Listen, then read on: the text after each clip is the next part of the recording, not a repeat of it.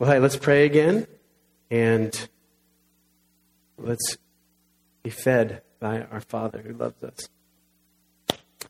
Lord, we love you.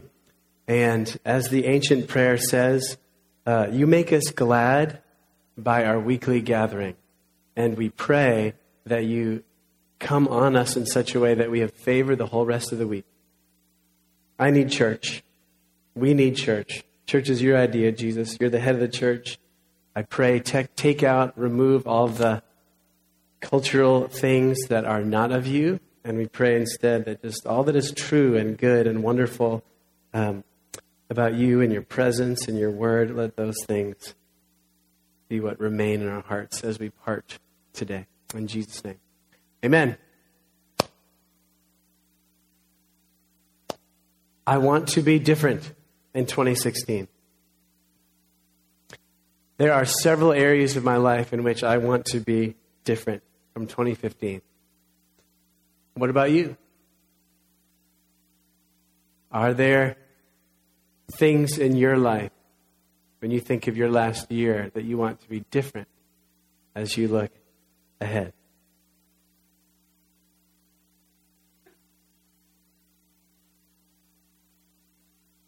We could talk about many different areas, our finances, our health, maybe our relationships, our family, our job life, our work life. But we're in church, so I'm going to talk about one area. Of course, all those things are under God's provision. They're under his counsel. They're under his grace. He loves every bit of us. But I want to talk about church. And one of the things that I want to be different in 2016 is I want to have more kingdom impact. In other words, when people get near me, I want them to get more or want more of God. In 2016, when people get around me, I want them to get more or want more of God. That's one of the ways that I want to change. And as a pastor, I can say I'm actually somewhat embarrassed. If you're going to look at some of my stats on, say, how many people have become followers of Jesus because of their proximity to me, I don't know that I'd be too proud about 2015, or for that matter, 14, 13, 12, 11, on back to the beginning of the church. So a typical response for me could be, okay, roles and goals. Let's start making lists and set targets. That's a typical response I could have.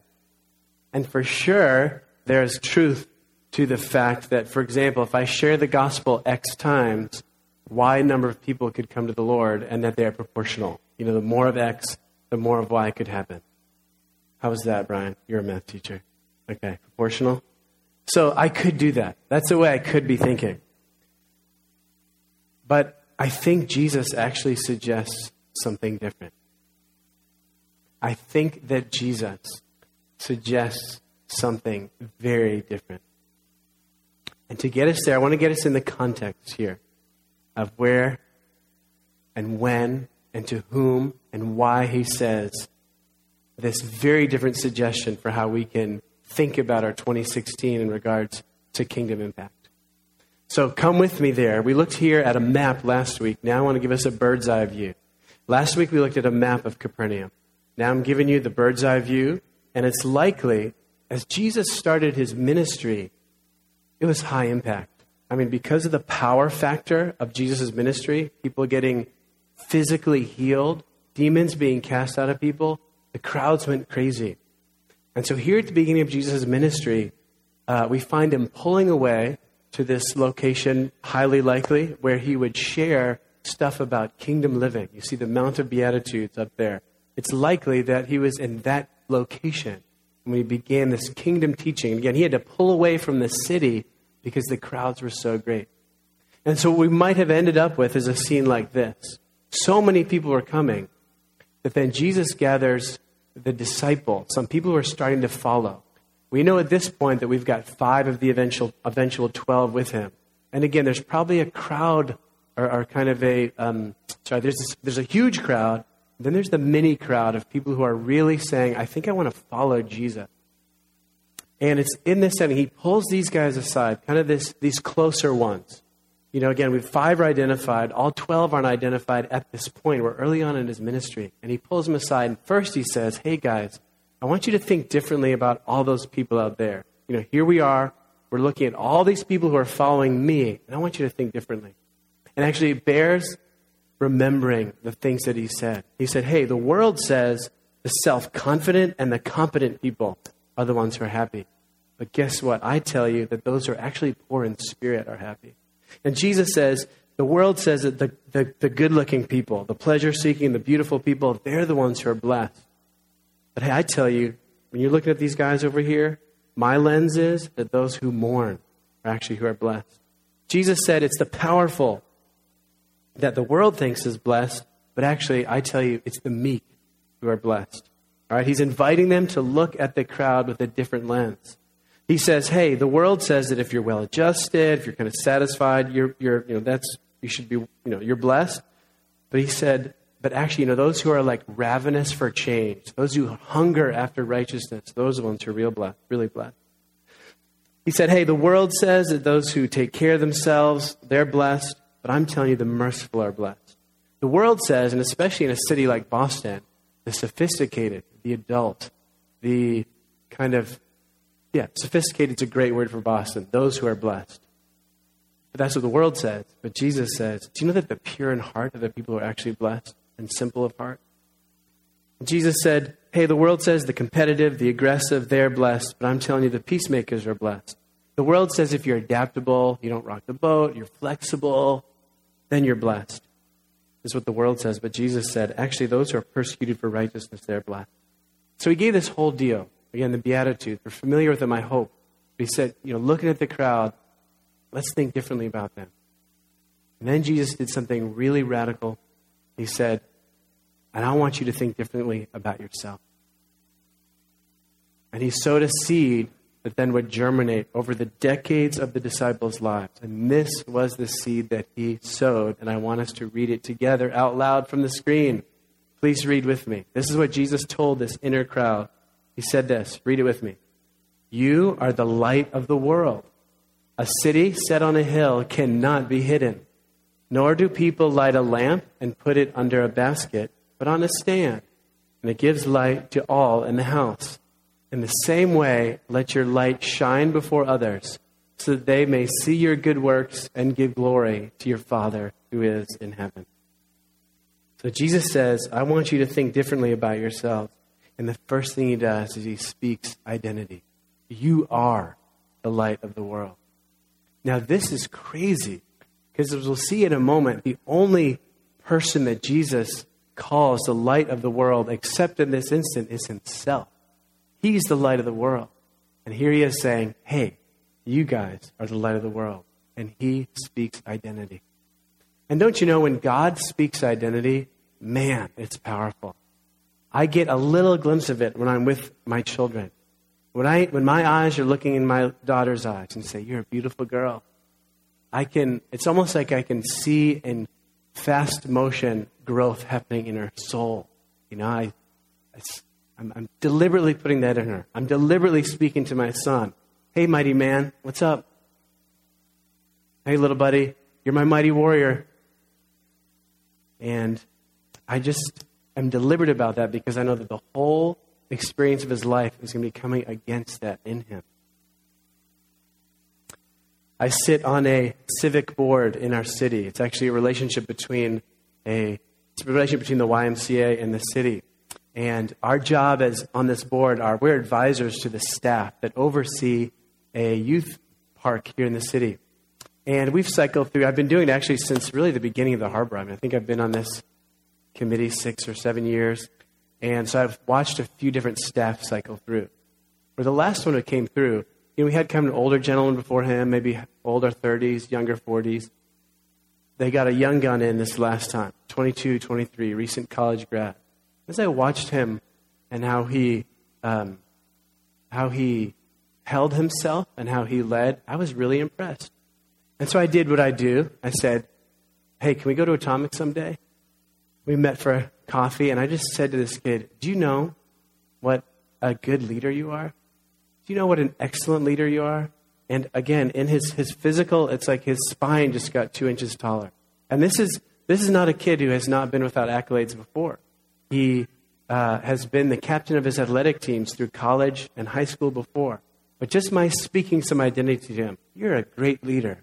I could see in his face the encouragement because I just spoke identity to him. And don't you know that God's been doing this for a long time? Do you remember the story in Judges 6 of Gideon, right? Gideon hasn't done a single thing yet. He hasn't responded to God at all. He hasn't shown himself obedient yet. And in fact, Gideon is feeling very insecure about himself. He says, I'm the least of the least, God. God has a big project for him to do. Rescue Israel. And he says, I'm the least of the least. But before he does a thing, what does God say to him? He says, the Lord is with you, mighty warrior. I'm telling you, God's in the business of imparting identity first. That's exactly what Jesus is doing here. You are the light of the world. Now, he has authority to give this identity because he's the light of the world. And so it behooves us to look. Let's look. We need to look at the Gospel of John. It's in John where he says, I am the light of the world. Let's just see the different circumstances where he shares that. In John 8, we have a great scene. Again, I want to bring you there. We're kind of in the flow of Jesus' ministry.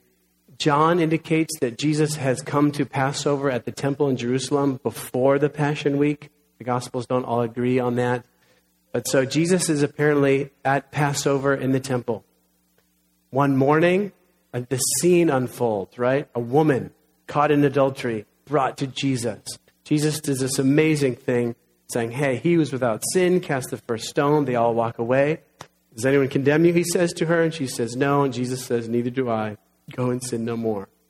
And then Jesus picks up this dialogue. At that point, Jesus says, I am the light of the world. Whoever follows me.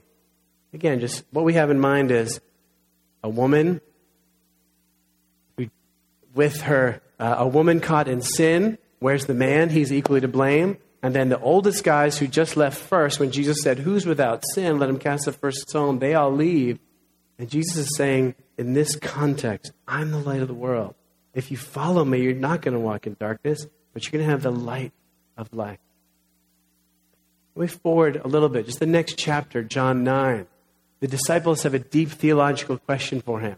They see a man who's born blind, and they say, all right, our Hebrew context, our Jewish theology says that either his dad sinned or he sinned, because he's got this imperfection. Who sinned? And Jesus says, hey, it's not the result of anyone's sin that this guy's struggling here, that he's blind. But he goes on to say, John 9:5.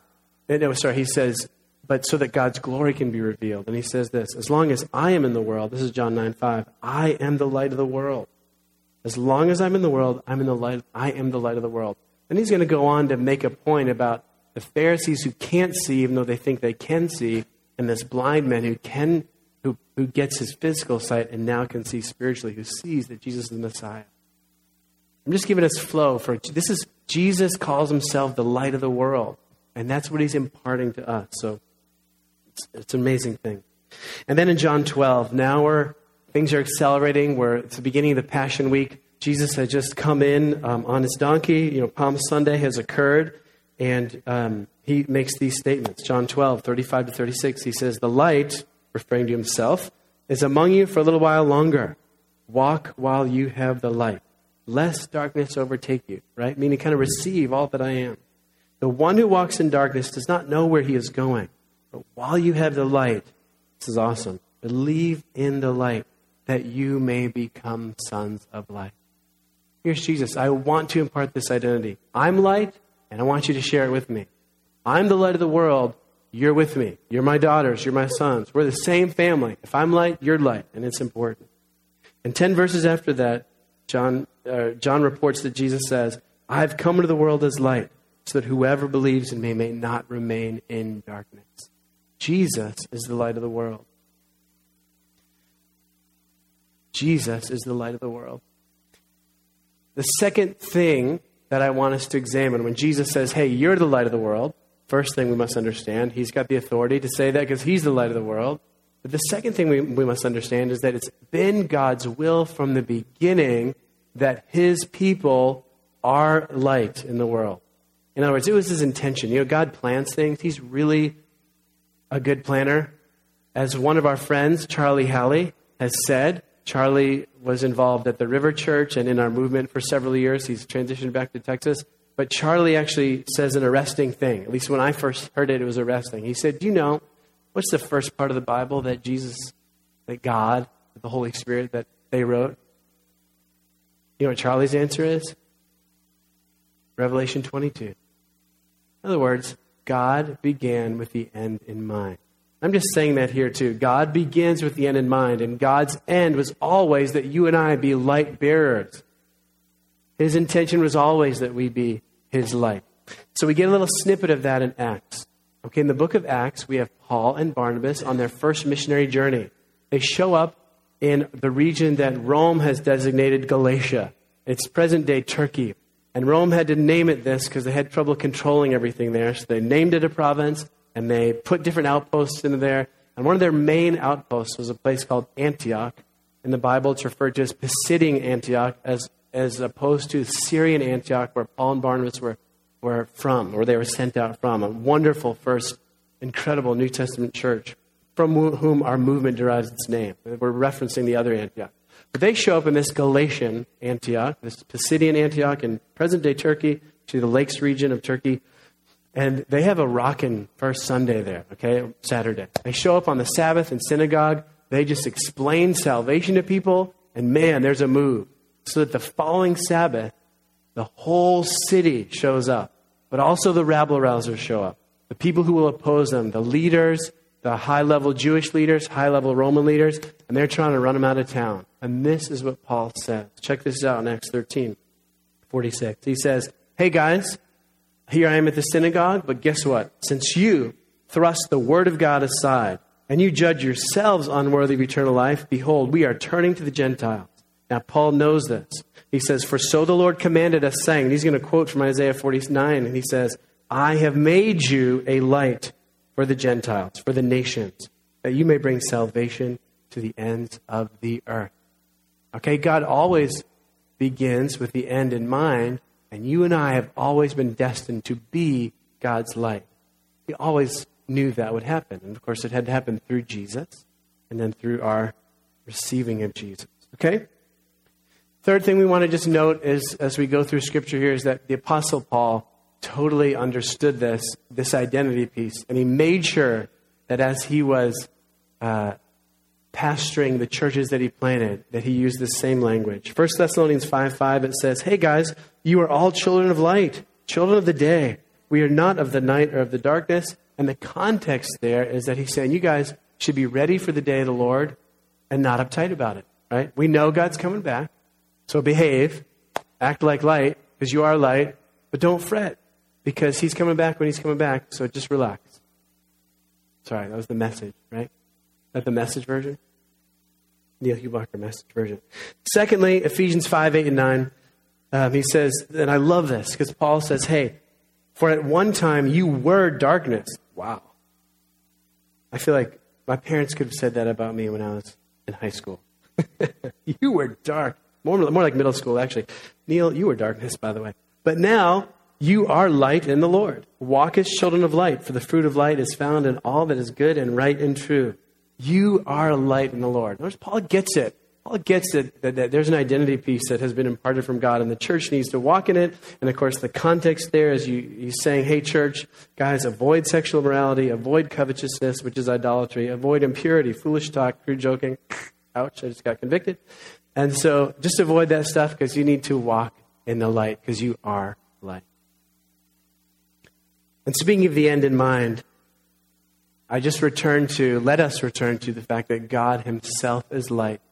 All of Scripture kind of ends in this consummation. Revelation 22:5 says, picture of how life will be for us. It says, and the night will be no more. And it says, his servants will need no lamp or sun, for the Lord God will be their light. And they will reign forever and ever.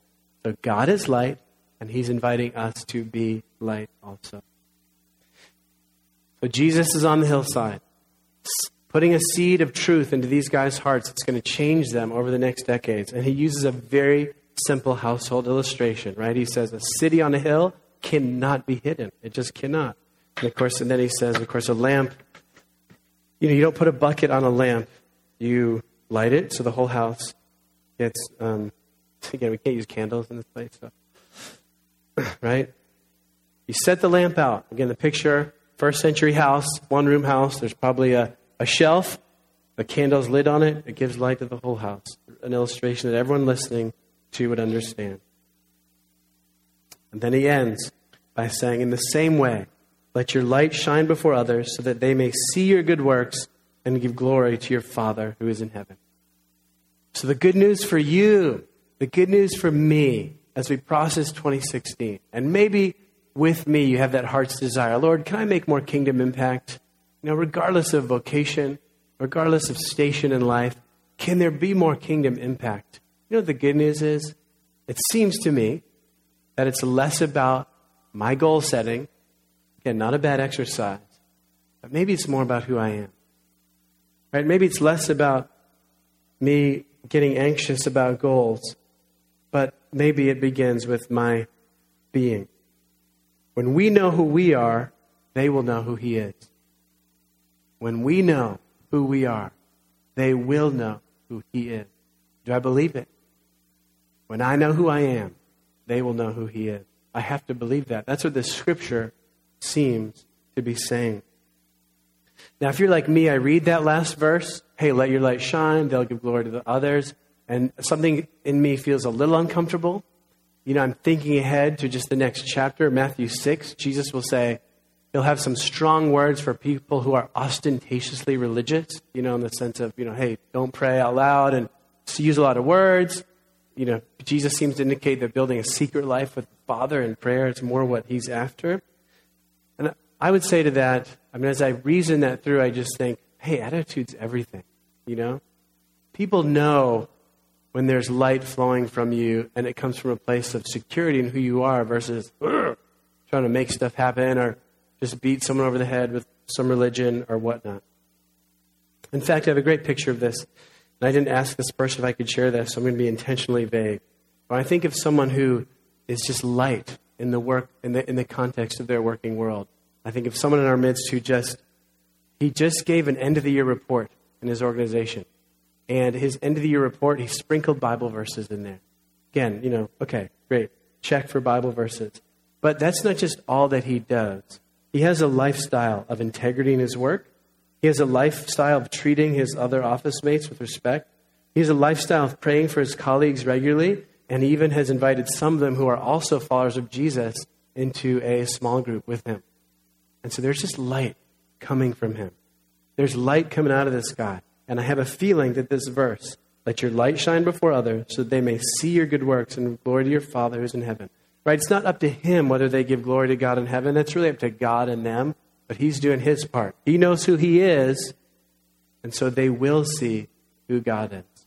He knows he's light. And he acts like it continuously. And so soon others will give glory to God. When we know who we are, they will know who he is. Amen? You are the light of the world. So in response, I'm going to invite Keith and the band to come back up. In response, I want to go back to Jesus' last words about himself being light before he was crucified. This is the John 12 citation. He said, believe in the light so that you may become sons of light. In other words, in order for us to behave like this, we need a fresh revelation. I know we use that word too much, but it's a good one. We do need a fresh revelation of him as the light. Believe in the light that you may become sons of light.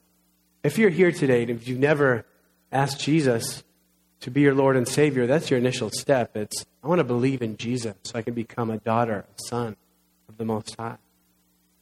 For most of us, though, I suspect that there's an edge of unbelief in our hearts. I know it's true for me. There's something about which, there's some journey of your heart that you're on where there's still some unbelief. And I think that Jesus' invitation is, hey, believe in me as the light. And guess what? In that very area of defeat or destruction or frustration, you will be a son or a daughter of light in that area. I think that's his invitation for most of us today. If we know who we are, They will know who he is. So, why don't you stand with me?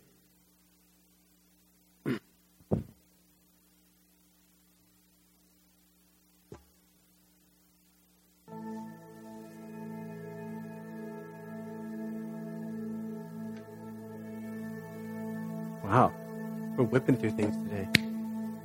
I have an extra long lunch. It's a good thing. Clean up the Christmas tree. What I want to do first is, as you're just kind of receiving and responding, I want to just lead us in a declaration. This is just truth, and a lot of times truth, as Jesus has invited, just needs to be believed. And so please repeat after me. I'd like to say declaration, and I hope that it expresses your heart. So just repeat after me as a prayer to God. Jesus, you are the light of the world. I come to your light. Thank you that you call me a son of light, a daughter of light. I receive that I am the light of the world because you live inside me. Shine your light through me. Use me to illuminate the hearts, the souls, the motives of others. You're the judge. I'm not. You're the light in me, and I receive that. Be your holy self in and through me, I pray. In Jesus' name. Amen. Amen. Lord, we love you. Lord, we just receive afresh this identity piece. I pray, even as you did to Gideon several thousand years ago, and as you did on a hillside, Jesus, 2,000 years ago, you spoke identity to a bunch of knuckleheads, and they were used by God to transform civilization. Lord, will you do the same thing in our little gym today? In Jesus' name, will you speak to us the truth that we are light of the world because you live inside us? And let it be transformational, I pray. In our little corner of the North Shore, this little corner of the United States in the 21st century, we please speak the same identity, that we are the light of the world. God, there's sobriety there. Of course, there's repentance there. We repent for our darkness, where we are friends of the darkness. We pray, do a fresh work in us so that more light shines in us and we're more reflecting your light. But we believe, God, that you're doing something transformational here today, as you did on the hillside 2,000 years ago. We love you. In Jesus' name, amen.